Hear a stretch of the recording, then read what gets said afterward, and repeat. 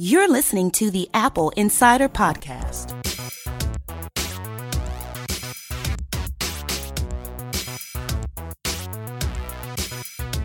This is the Apple Insider Podcast, recording on May 5th, Cinco de Mayo, and we're going to talk all things iPad, iPhone, Apple TV, stocks, and more.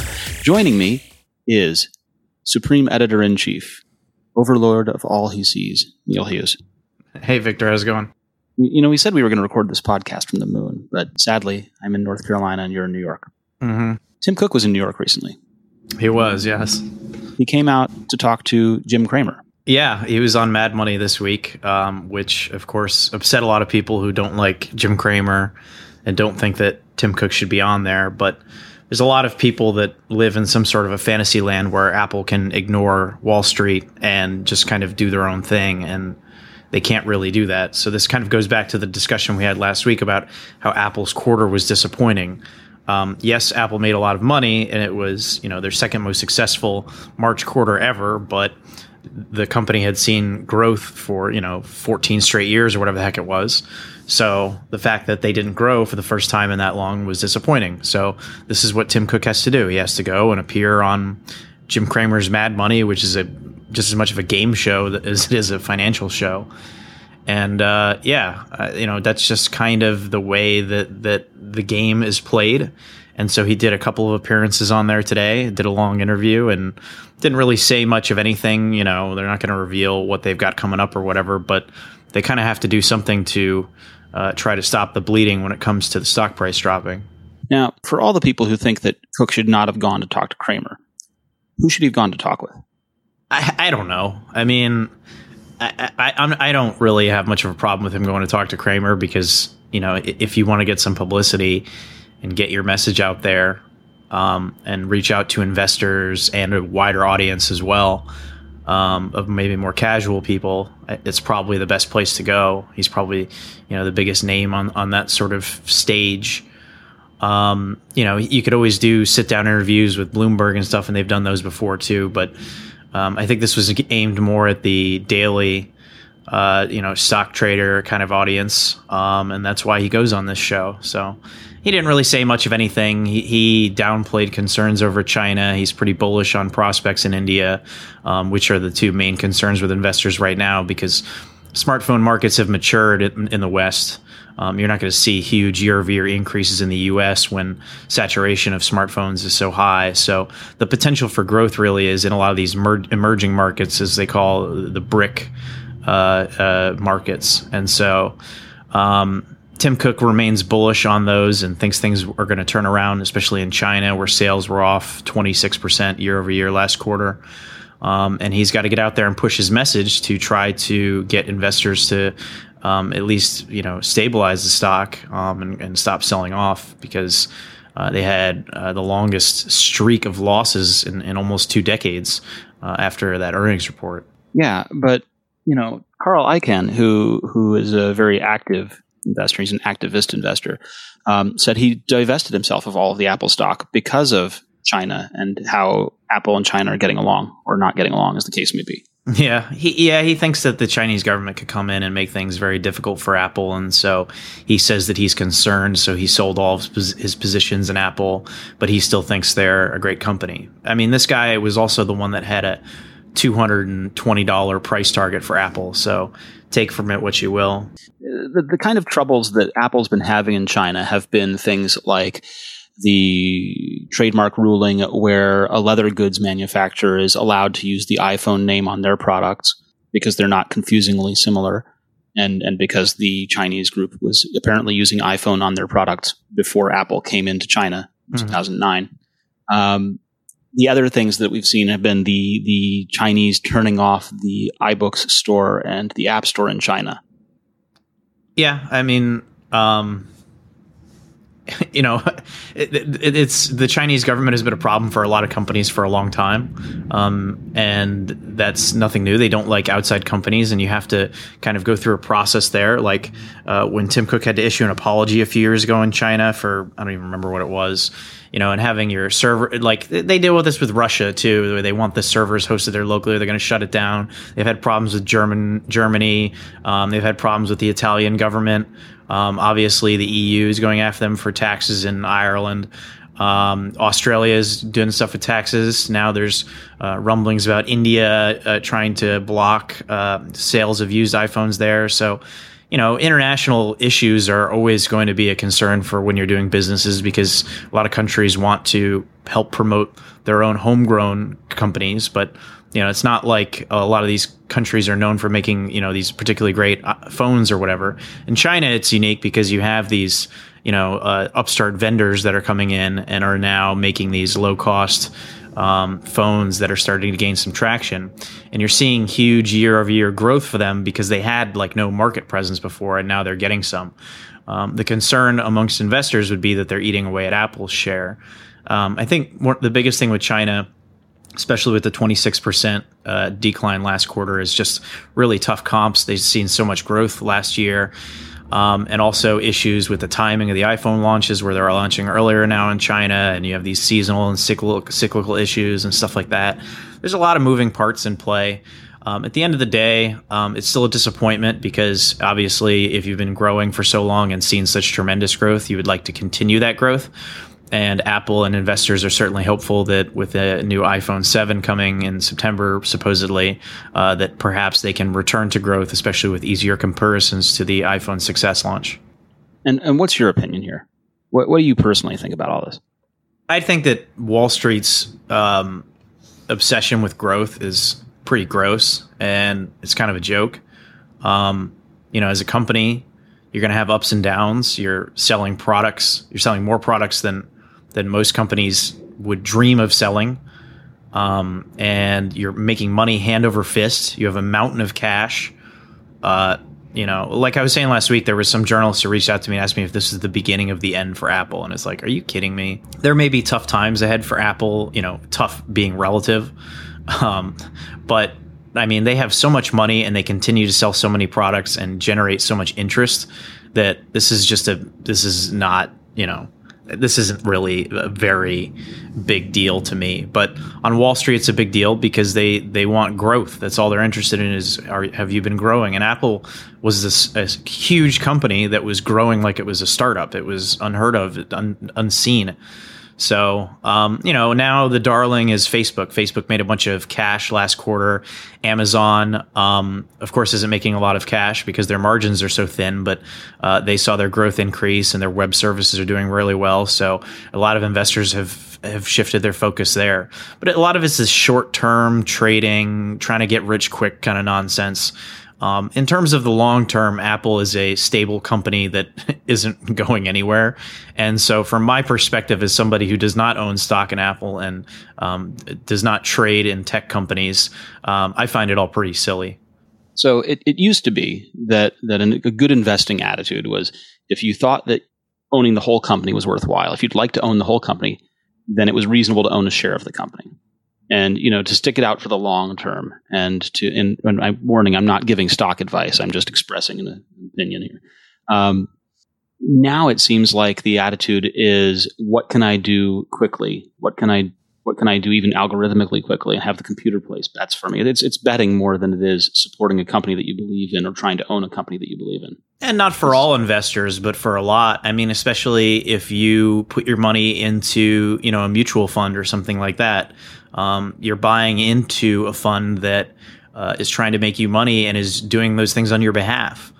So just the nature of trading is much different now than it has been, obviously, in the past. And that's why you see a lot of controversy about Wall Street and their attitude and the way that they view companies and the way that they treat companies, because these companies are not being treated equally. It's not representative of how successful or how valuable a company is. Apple is a money that made $10 billion in profit last quarter, and that was seen as a disappointment, and no one else is making that much money. So,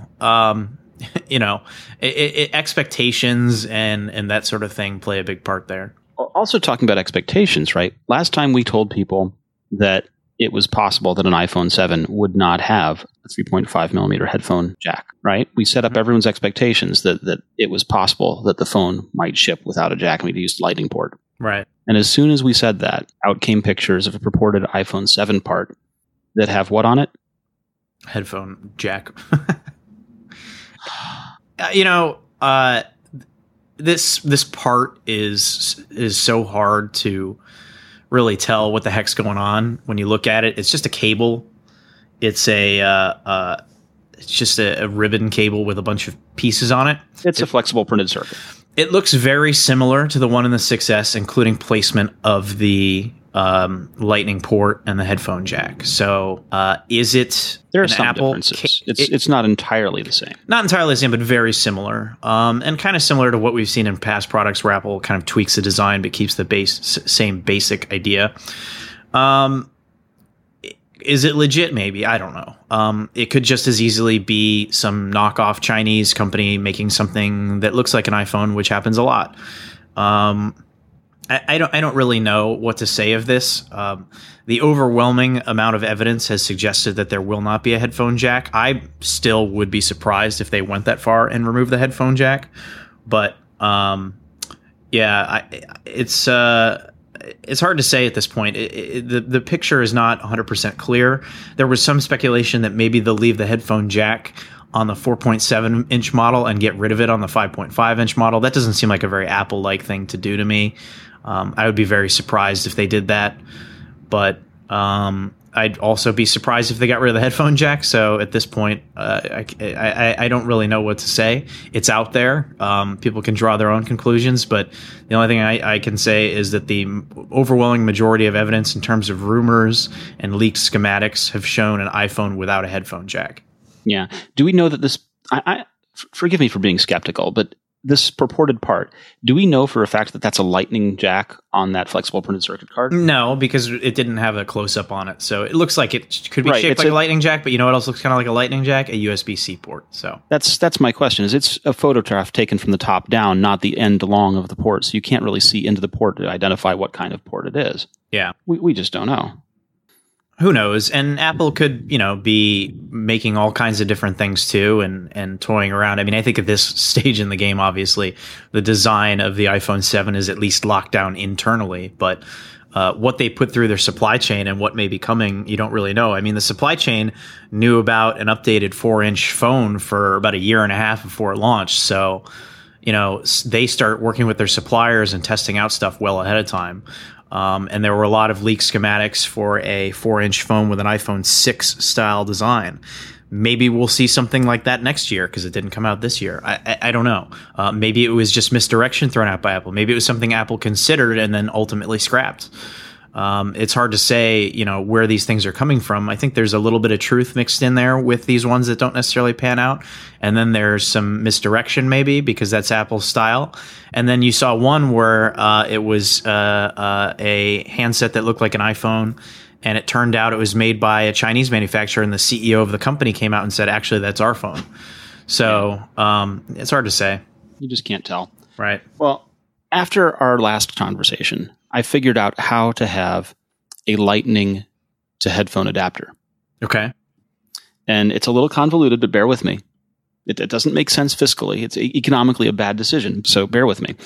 The idea is you go with the digital AV connector, so you do Lightning to HDMI, and then you get a third-party product, either from like J5 Create or Belkin, get one of their suitable for Apple TV HDMI to VGA adapters that also have a 3.5 headphone port. And you connect that to the HDMI on the digital AV connector. So you go Lightning to HDMI and then HDMI to VGA that as a byproduct has the headphone connector, and you use that headphone connector. Does it work?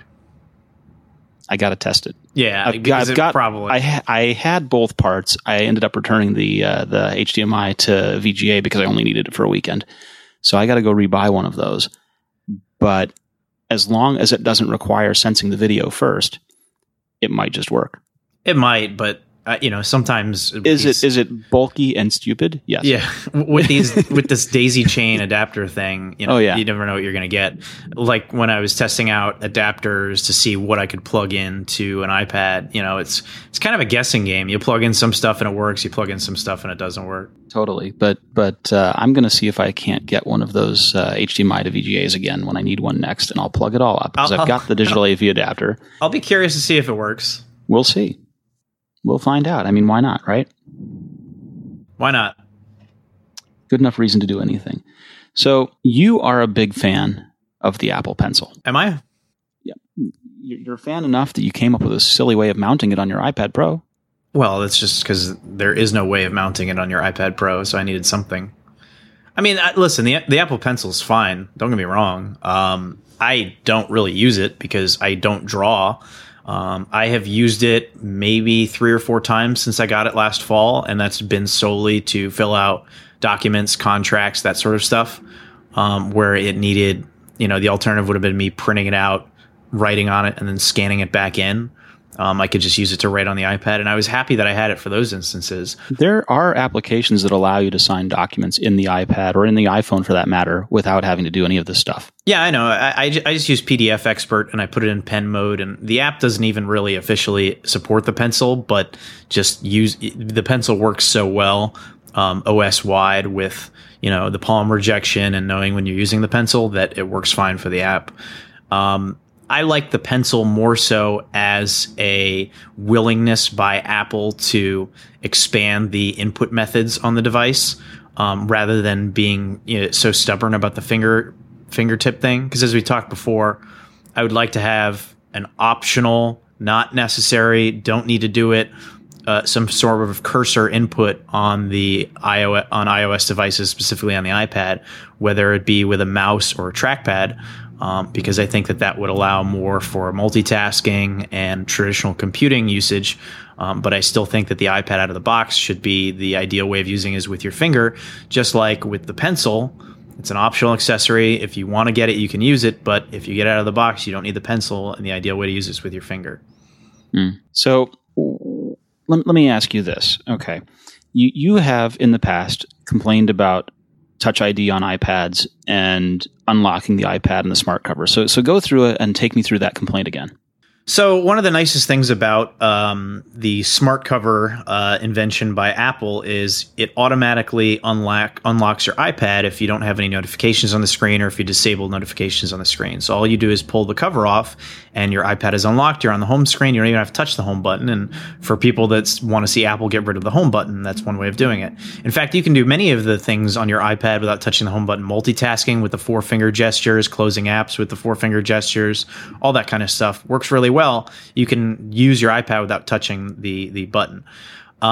If you get a iPad with Touch ID and use Touch ID, you pull open the screen and then you have to press your thumb on it to unlock, and then it unlocks. That's fine for security purposes. I would like to see Apple enable Touch ID just for App Store purchases and not for unlocking the device if you're on, say, like a trusted Wi-Fi network or something like that. So the example would be I'm at home. I want to make it so that when I open up the smart cover on my iPad automatically unlocks, and then it's available and usable to anybody in my home, but nobody can make purchases on iTunes or on the App Store without knowing my password or without having my fingerprint for Touch ID.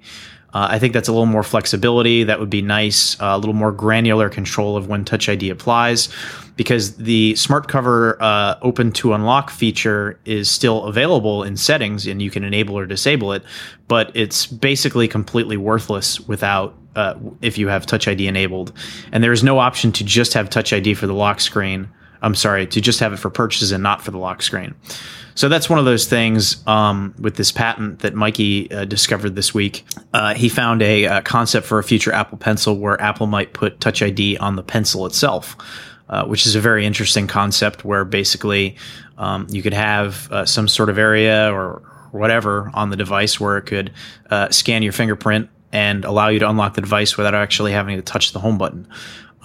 Clever idea. I don't know if it'll actually be implemented. Might be a little too difficult. Might be a little too expensive. But it's nice to see that Apple is looking to find ways to improve the first generation pencil.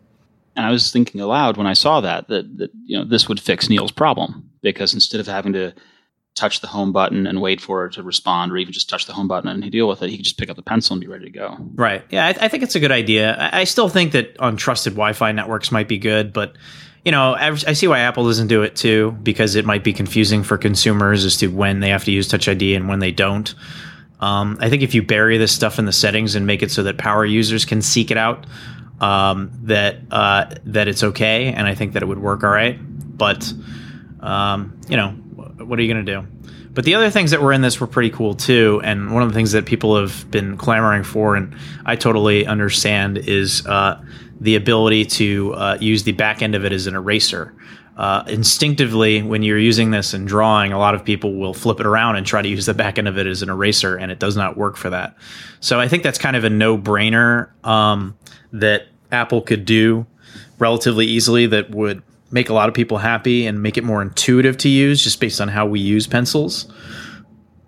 And the other thing was, obviously you can remove the tip of the pencil. It comes with a spare if you wear it down or whatever. But the patent had concepts for swappable nibs for the front of the pencil that you could use for different purposes. Like, for example, if you were drawing and wanted a little more friction with it, something that would stick to the screen a little more, maybe something that would stick to the screen a little less, you could get different tips that would be ideal for different use cases with the pencil. You could do a paintbrush with bristles. Right. All kinds of different ways that you could make it a more dynamic input device, which, again, going back to me talking about opening it up and allowing for more ways of interacting with your iPad, I think all this is great stuff, and I hope that Apple pursues it because while I don't think it will apply to everybody or even most iPad users, I think making the iPad the computer that you need, the most personal computer that you could have, is really what makes this product stand out from a traditional computer. I have yet to use the Apple Pencil, so I leave it to you to tell me all about pencil news. Yeah, I mean, my handwriting is abysmal. I can't even read my own handwriting. So, given my druthers, I would rather type anytime. I did for years use a LiveScribe Smart Pen. I, when in my older days, was a newspaper reporter, and I don't like to take notes by hand, or I'm sorry, I don't like to take notes on a laptop when I'm interviewing somebody because it's very impersonal. Like if you're sitting down and somebody's telling you their life story or whatever, and opening up to you, and then I bring out my MacBook Pro and open up, and now I have this screen in between us. It's like a physical barrier in between you. So there's something more intimate and more personal about just having a pen and writing down what they're saying and looking at them when they're speaking rather than staring at a laptop with, this bright screen in your face and stuff like that. So I really enjoyed the LiveScribe pen. What it did was it would record while I wrote and then remember that point in time as I was writing, so I could go back to my notes, tap on them, and it would pick up from the recording there. So I could read my writing notes that I could barely read, but I could make out a few words and go, okay, that's where this person said that. I want to hear what she said there. So then I'll tap on it, and then I'll hear the full quote in full detail as it was recorded by the pen. And obviously with the Apple Pencil, I'm sure that there are apps that do stuff like this with an iPad for reporters out there who might want to carry around an iPad, which would I would hope, something like a iPad mini maybe gaining Apple support maybe later this year or next year or something like that for more portability for those types of use cases. I think things like LiveScribe are probably, they have cool applications like you said, but I think they're probably done, that they're one of those kinds of features that can now be replaced by an iPad with an app. Yeah, I mean, back when I got my LiveScribe, getting a laptop was still pretty expensive. You were going to spend at least $800-900 on a Windows machine or something like that. And so I could see where at that point for a kid in school, $100 pen might be more valuable, and they might have a desktop computer at home, not a laptop, that kind of stuff. I know when I was in college, I had a desktop computer that I used primarily, and I didn't bring a laptop to class. Nowadays, kids in college, I'm sure, all have laptops, and that's just the way it is. So the kids, but the value of it is probably greatly diminished. But I think for a niche market like that, like a reporter, something like a LiveScribe still could have a lot of value for the situation that I described. But for most people, I think something like an Apple Pencil and an iPad would, give them the drawing and then merging of the physical and digital in a way that would satisfy most customers. Now, last time our episodes was sponsored by Mara, and you said you were going to get it. Have you tried it out? No, I need to get out more and exercise more, frankly. I've been so busy, I haven't even had an opportunity, but I really enjoy the concept. You sloth.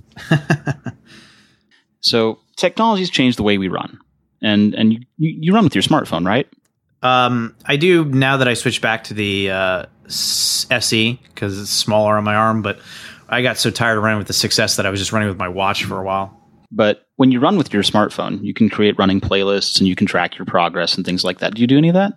Yeah, I'll track my runs and kind of see, and I'll get audible updates about how fast I'm going and stuff like that. So you really should try out Mara, and I'm expecting you will next time. Next time you'll actually have something to report. Yeah, if I can get out. So Mara's hands-free, and you talk to your earbuds, and she uses voice commands. You talk about what kind of run you're going to do and ask questions about speed, pace, location, duration, and she talks back. She can even speak first. She tells you how you're doing and compares your past runs and records. And she warns you about changes in weather, which would be really helpful because today where I am, it is thunderstorming. We have a weather advisory in effect, and basically there's cloud-to-ground lightning going on here. Not a time to go running. So you can see all your runs, your hotspots, and all of this stuff. And Mara recognizes what you've accomplished. And she can also be connected to Amazon Alexa-enabled devices. Download Mara from mara.ai to download your free virtual running assistant on your iPhone or Amazon Alexa device today. So this whole voice-assisted world thing seems to be happening. It seems to be coming together. We have Siri. We have the OK Google Now. We have Amazon Alexa. And I've been seeing this for the past couple of weeks, but we've only really recently run an article on it and only recently seen more articles happening in the news about it. Viv.ai is the assistant put together by the team that worked on the original Siri. Right. And so originally Siri, before it was an Apple purchase, did a lot more than she does today, right? Right. She could interpret your request and figure out what it was that you really needed, right? Mm-hmm. If you said, and here's a bad example, but if you said, "I'm drunk, take me home," the old Siri would have called you a cab. Right, would have called you an Uber, right? And post Apple purchase, a lot of those kinds of features and interpretations went away. And so the idea here is that the X Siri team is going to bring those features back and more with Viv. And the example that I've seen recently, you saw this one, right? Was the ordering the pizza example? Mm-hmm, yeah, where they put a bunch of people in a room and said order a pizza and left it completely up to them shouting out what they wanted or saying what they wanted to the to the microphone and basically having it work out where to order it from, what place could handle all the different types of requests, and handling the whole payment process without having to ever require a phone call. And that's interesting because one of the details that I don't know is how they handled that payment process yet, but I'm interested to find out. There's a certain level of creep factor with this stuff, and privacy concerns that are one of the chief reasons that Apple has stripped out a lot of the functionality of Siri. And there's even been talk about how some of the AI scientists who work on this stuff at Apple have been frustrated because Apple's own policies on collecting user data make it impossible for them to have learning machines or to learn more about what their customers are doing with the product, how they're using it. And that's one of those things where companies like Facebook and Google and others are going to have kind of a leg up, just because they're more willing to collect and share user data and trends and stuff like that, and have seamless integration across products that Apple is more reluctant to do because they've kind of put a stake in the ground and said, we're going to be the anti-Google. We're going to be the company that vehemently does everything that we can to protect your privacy. And that's kind of become a mantra and a selling point for Apple's products. And that can curb development of things like Siri that are really dependent on learning your habits and learning things about you in order to get better. Yeah. And, Google, for example, has never had, like you said, some of those strong restrictions on data gathering and data mining. They recently announced that they're working in partnership with Britain's National Health Service and looking at the data there. And supposedly it's anonymized. I'm sure they're doing some things to try and restrict it. But, isn't that kind of scary that if we leave this unchecked or if we leave this open to everyone to examine, that these machines are going to continue to get smarter at the expense of our personal data? Yeah, that's the big debate there. If you want to have the machines get smarter, then you have to have some sacrifice of your personal data. And that is a reason why, I mean, you look at Google now and how it works compared to Siri, and it just works a lot better. It's faster, more reliable, gets you better results a lot of the time. Half the time Siri can't understand me or says it can't do that right now or it can't connect or whatever. Part of that is because Siri is not located locally on the device. It has to do it through servers where it's anonymized, stuff like that. And Apple has made some concessions too. I mean, if you use the Today swipe down view and notification center, it'll let you know how long it'll take to get to work and stuff, and it never asks you where you worked. So even Apple has gone down that road a little bit with some of the creep factor there. Of course, you can turn those types of things off, but yeah, I mean, that's just the nature of this, that it's a question of privacy versus convenience. So do you use Google now? Do you use the OK Google stuff? No, I don't. So you just said it works better, but you don't use it. Yeah, I mean, well, it's not, because the problem is Siri is integrated on my iPhone. So that's the easiest way to do it. If I want to control my hue lights in my house, most of the time I'll just use my watch because it's on my wrist. If I do it on my watch, it takes the watch 5-10 seconds to process what I said, and then another 5-10 seconds to get it done, but it gets it done. If I use my phone, it tends to be a little bit quicker, but even then sometimes it says it can't see some of the lights or something, or sorry, I couldn't understand you, or I'm not available right now, or whatever. I mean, it's more reliable than my Xbox One, I guess, but it's still not particularly impressive in terms of its performance. And certainly would hope that with rumors of Siri coming to OS X with an update this year, I don't know if the fix is to put it locally on the devices or whatever. And I'm sure a lot of that is limited by the processing power of the watch, that slowness as well. But regardless of what device you're on, Siri's performance is not particularly great. So it's definitely an area where Apple could improve, and not just ordering you a pizza, but just being faster, just given responsiveness. Yeah. So I'm going to power on my Android phone later on today and just do some comparisons. And when we get Viv.ai, we're going to talk about that too, because I'm interested in this voice-driven future that it seems like we're creeping towards pretty quickly. I'm still upset that the iPad Pro 12.9 inch for some reason doesn't support always on Hey Siri without being on power. It makes absolutely no sense to me. I can't explain that. I really don't know why. I have no idea why it doesn't work. I mean, it's the same chip, supposedly. It's got more RAM than the 9.7 inch model, but yet only the 9.7 inch model does it. Why Apple did that, I have no idea. So one of the other things about privacy that there's a guy on our forums who's been railing that Apple is falling behind because Apple has this restrictive policy on privacy.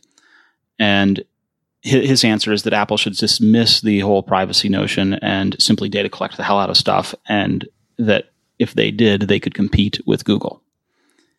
And one of his complaints was that this notion that retailers aren't adopting Apple Pay because Apple Pay keeps them from getting the information that they would have otherwise collected by a swipe or a chip card. So let me ask you, first of all, you know a little bit about this. What kind of data are they collecting when you're using the traditional method of paying with a swipe or a chip card? Who? Credit card companies or retailers? Retailers? Well, yeah. I mean, retailers would be able to, they know what your credit card number is. They know what your name is. They know what you're buying. They know your habits. So they can start to build a catalog of what you're buying. Obviously, that's one of the reasons they really want to get on their rewards program, because then it's much easier for them to track what you're doing and what your habits are, as opposed to traditional transactions. So if you become a Walgreens rewards member, regardless of what payment method you use, whether it's cash, whether it's credit, whether it's whatever, they can have a better idea of who you are as a customer and what's going to appeal to you. And that can appeal to you in mailers that they send to your house, programs they want you to sign up for, discounts that they can offer you, all that kind of stuff. And that builds quote unquote loyalty with the customer and allows them to potentially profit off of you more. So that is one of the reasons why, privacy again applies greatly in those situations, because when you sign up for these types of programs, you don't even realize half the time that you're giving up a level of privacy. Yeah. And, they can not only tell things about your habits by what you have done, but they can also predict your future buying habits based on your history. Right. And the famous example is the one where Target, who gathers all this kinds of information, started sending coupons for diapers and newborn goods to a 16-year-old, and her father was quite irate. And it turned out that she was in fact pregnant, and that he didn't know and she didn't know, but Target knew because of her buying habits. Yeah, it's not everybody really Talk about your creep factor there, right? Exactly. Not everybody even really understands how they collect all this data and the extent to which it goes. Most obvious example would be Google a product once and have its ads show up for eternity. And then I remember a few years ago, it was actually 4 years ago during the presidential election, and somebody emailed me and was complaining because they didn't like Mitt Romney, and they were getting a ton of Mitt Romney ads on our website, and we didn't accept any Mitt Romney ads. Our ads just go through Google AdSense. So, my guess is this guy really hated Mitt Romney and wanted to read about Mitt Romney, and was probably had like a Google News alert set up for Mitt Romney. And their algorithm said, this guy really wants to read about Mitt Romney. And Mitt Romney said, I really want to advertise to that guy. And so everywhere he went, which one of the places he went was Apple Insider, he was getting Mitt Romney ads. And he was offended by it, thinking that like we had personally brokered something with the Romney campaign. We're targeting him. Yeah. And it's like, nope, that's kind of the way these things work, man. You're Googling this guy, you're reading stories about him, and that shows up and is tracked. And it gets shared from one service to another service, and Facebook knows so much about you, and Google knows so much about you, and just run down the list. Yeah, and I don't know that Google even cares if you're pro or against something. And so if you're just reading the anti Mitt Romney articles, you'd still probably get served the pro Mitt Romney ads. Who knows? Who knows how that works? I mean, I'm sure they have to work something out with the buyer and the campaign too, where they get a guarantee that they're going to have people that are actually interested and don't just hate them. So, I have no idea how that secret sauce works behind the scenes, and nobody really does. And that's part of what makes it so scary. Like, how does Target know so much about you? Totally. But so one of the interesting things that we were writing about is this guy's position was Apple should totally give up on privacy and in order to data collect, and only then would retailers adopt them. But we just announced that, ran the news that Kohl's is now an Apple Pay retailer that's linked rewards and store cards in one transaction. So they've got, when you ring out through your Apple Pay enabled store card, that rewards and everything else goes through as well at the same time. So they've got that information, and other companies can then follow. That this should no longer be the restriction that this guy thinks it is. It's one of those things where Apple is just kind of the neutral bystander. Consumers, I mean, here's the thing. Google was trying to do a good thing by bypassing credit card companies, because credit card companies, let's be honest, are pretty terrible. But the thing that Google didn't consider is, no matter how terrible credit card companies are, people like their credit card companies. They like the rewards they get. They like the benefits of having the cards. Wait. No, they don't. They don't?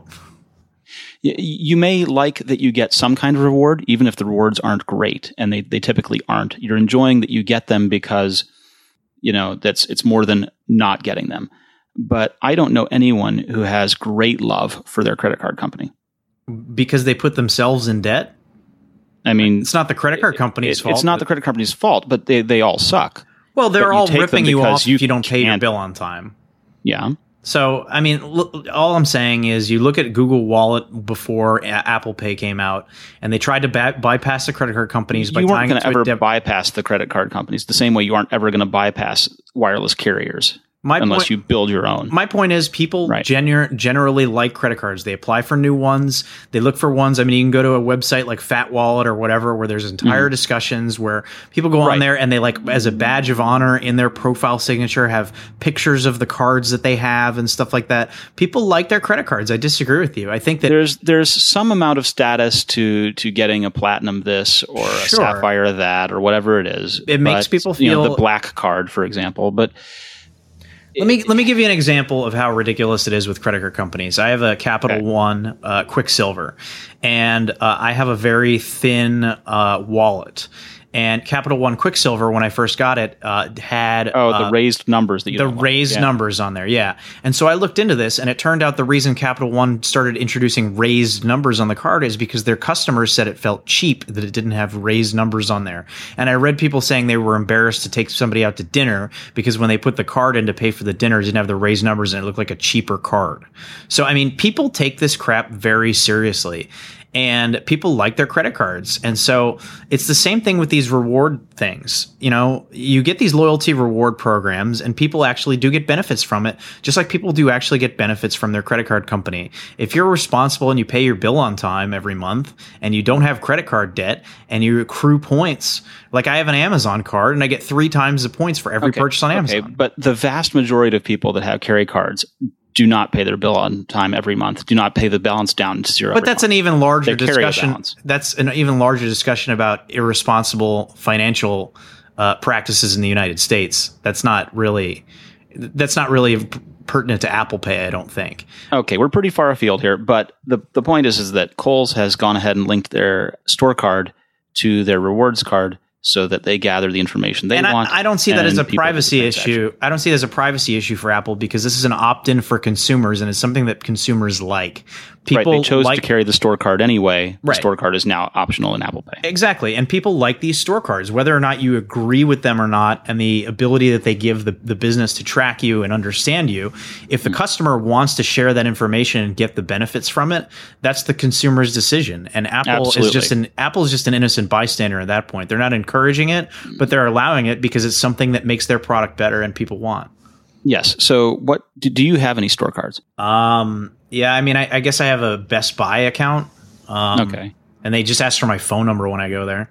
Yep. Yeah, I carry the Target card. Right. And you only use it at Target. Fine, whatever. And so you have a Target specific credit card. I have a Target specific credit card, and it's 5% off whatever purchase it is. Got it. Yeah. See, so I have an Amazon credit card. I don't have a Best Buy credit card. I just have a Best Buy My Rewards or whatever the heck they call it. Yeah. But with Amazon, I have the Amazon credit card through, whoever, Visa, Chase, whatever it is. And they give you 3 times the points that you would normally get for purchases from Amazon.com. And I purchase enough from Amazon that it makes sense for me financially to use it there because every 3rd or 4th credit card bill, I get enough money that I can get something quote unquote free from Amazon because I was using that card through them. And same thing with you and Target. You're getting 5% off your purchases. And so if you're paying your credit card bill on time with Target, what is the disincentive for you to not get that card? Like, why would you not get that card? It's a no-brainer at that point. Pretty much. So Roger ran a story that says that despite the Apple Watch being able to do more, that fitness bands are vastly outselling those smartwatches. That 3 out of 4 wearables owned by Americans are fitness trackers, and that Fitbit that Fitbit leads this. That the Fitbit controls 61.7% of the U.S. install base, and the Apple Watch is at 6.8%. I mean, when you look at the products that Fitbit sells, there's tiny things that you keep in your pocket. There are things that you wear on your wrist. They have a whole variety of things. They're cheaper. They do many of the functions that Apple Watch users like notifications from your phone and stuff like that. They're close to the retail price of the Sport Watch when you start looking at some of them. Right. But they're 200 and 250 and getting up there. What is Fitbit's best seller, though? It's probably the Fitbit One, the little thing you carry in your pocket, the one they've had around for years. I don't think so. No. You can get that thing for like $70. No one wears that. No one has that. You don't think so? Just the step I tracker? don't think so. The most popular items anymore are the ones with heart rate in them. So people are going for in Fitbit, it's the Flex, which is the 5 LED or 4 LED band that doesn't have heart rate, or the Charge HR. Mm-hmm. The Alta is still too soon to tell, and I don't know that the Blaze is going anywhere. I see very few. This data is not sales. This data is what is being used in the market right now. Right. So you're looking at a legacy of Fitbit in which a lot of people, like my mother, for example, still uses the Fitbit One in her pocket and carries that around.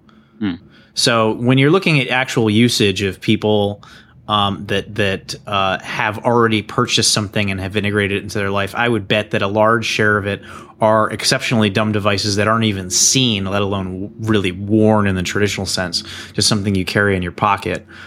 I think Fitbit's trouble is as more and more smartphones get their own built-in step trackers and make it easier for users, there's a lot less incentive to have this stuff.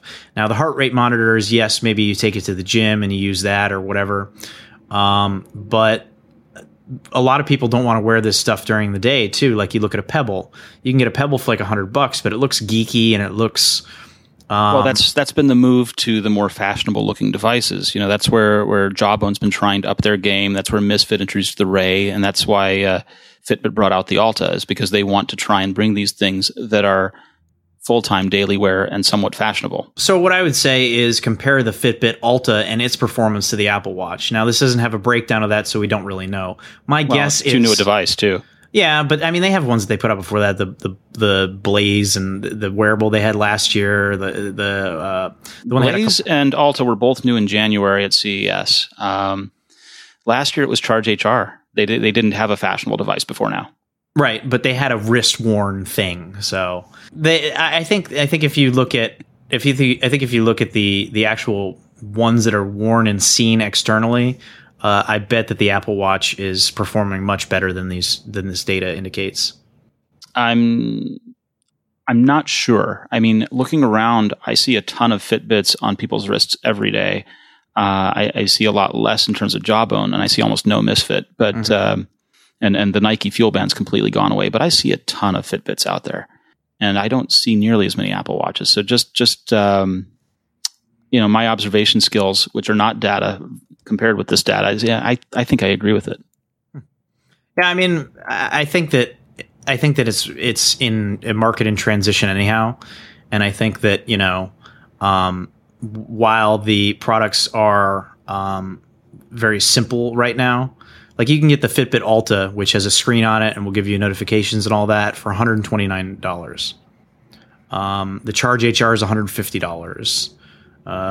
The Flex, which doesn't do some of the notifications and stuff, is only $100. Yeah. So, and the Flex is one of their very most popular ones. I expect the Alta to take over that, just because the move up to 130 from 100 is not that great. Yeah, the Alta is, has a more proper screen on it, can give you notifications, that kind of stuff. Looks a hell of a lot nicer too. I tested the Surge, which is still $250, and I don't know why. I mean, it wasn't a bad product, I guess. President Obama wore the Surge. Yeah, I don't really see that one being a big seller. Why is the Blaze cheaper than the Surge, by the way? Partly because they were trying to figure out why the Surge wasn't a big seller. And my 2 points of why that is, my speculations there, are look and price. So they went ahead and tried to solve for look and price. Now, I don't know that they achieved that, but they certainly lowered the price, right? Is the Blaze a good-looking device? I'm not convinced. You got to think that these Fitbits that are selling are not the Surge or the Blaze. No, they're not. They're going to be the Flex or the Charge. Yeah, and those things are pretty ugly. And yes, they are. Which is why they came up with Alta. Yeah, I think this is kind of like digital cameras circa 2009, 2010. People were starting to get smartphones with cameras in them, but they weren't that good, and people still own digital cameras. And then it just kept getting better and better on the smartphone front, and people needed their digital camera less and less and less. And I think, 4 or 5 years from now, as the market matures and as the products become cheaper and more capable, you're going to see stuff like Pebble and Fitbit either have to evolve greatly from where they are right now, or maybe get bought out or something like that. But I just can't see something like the Fitbit Alta being the future of this wearables market. I mean, it's ugly and pretty basic. That's the pretty one. But like, the Fitbit CEO was saying something the other day that he thinks that there's Ed Colligan did, didn't he? He was saying that, keeping it simple is what consumers want. People are too confused. And I don't think he's wrong. I think there's some truth to that as the market stands right now. But If you think 3, 4, 5 years down the road where you can get a really nice looking Apple Watch for maybe $200-$250 with integrated LTE, that you can leave your phone at home, that Siri works instantly, obviously that's a lot of dreaming there, but that's just the way it is. That's you've been drinking the good stuff. I just don't think that these products are going to have that kind of lasting impact. And I think that Fitbit, because especially when you think about the basic capabilities of Fitbit, just step tracking, right? That's what a lot of people like to use it for, step tracking. And every phone that you own right now or, can buy at the store will do step tracking for you, including an iPhone. So the old Ed Colligan quote was something to the effect of, these people aren't going to come in and walk in here. No, that's the old Motorola quote, right? Yeah. That these computer companies aren't going to walk in here and figure this thing out. And the James Park quote is that Apple is taking the wrong approach to wearables by launching a computing platform. And that smartwatch makers are trying to cram every possible feature in, since people don't know what they need a smartwatch for. And let's be real, there's a lot of problems with the Apple Watch. First and foremost, third-party apps. It's a pain in the ass to open them up, to get to them. They're slow. They don't work very well. They crash a lot.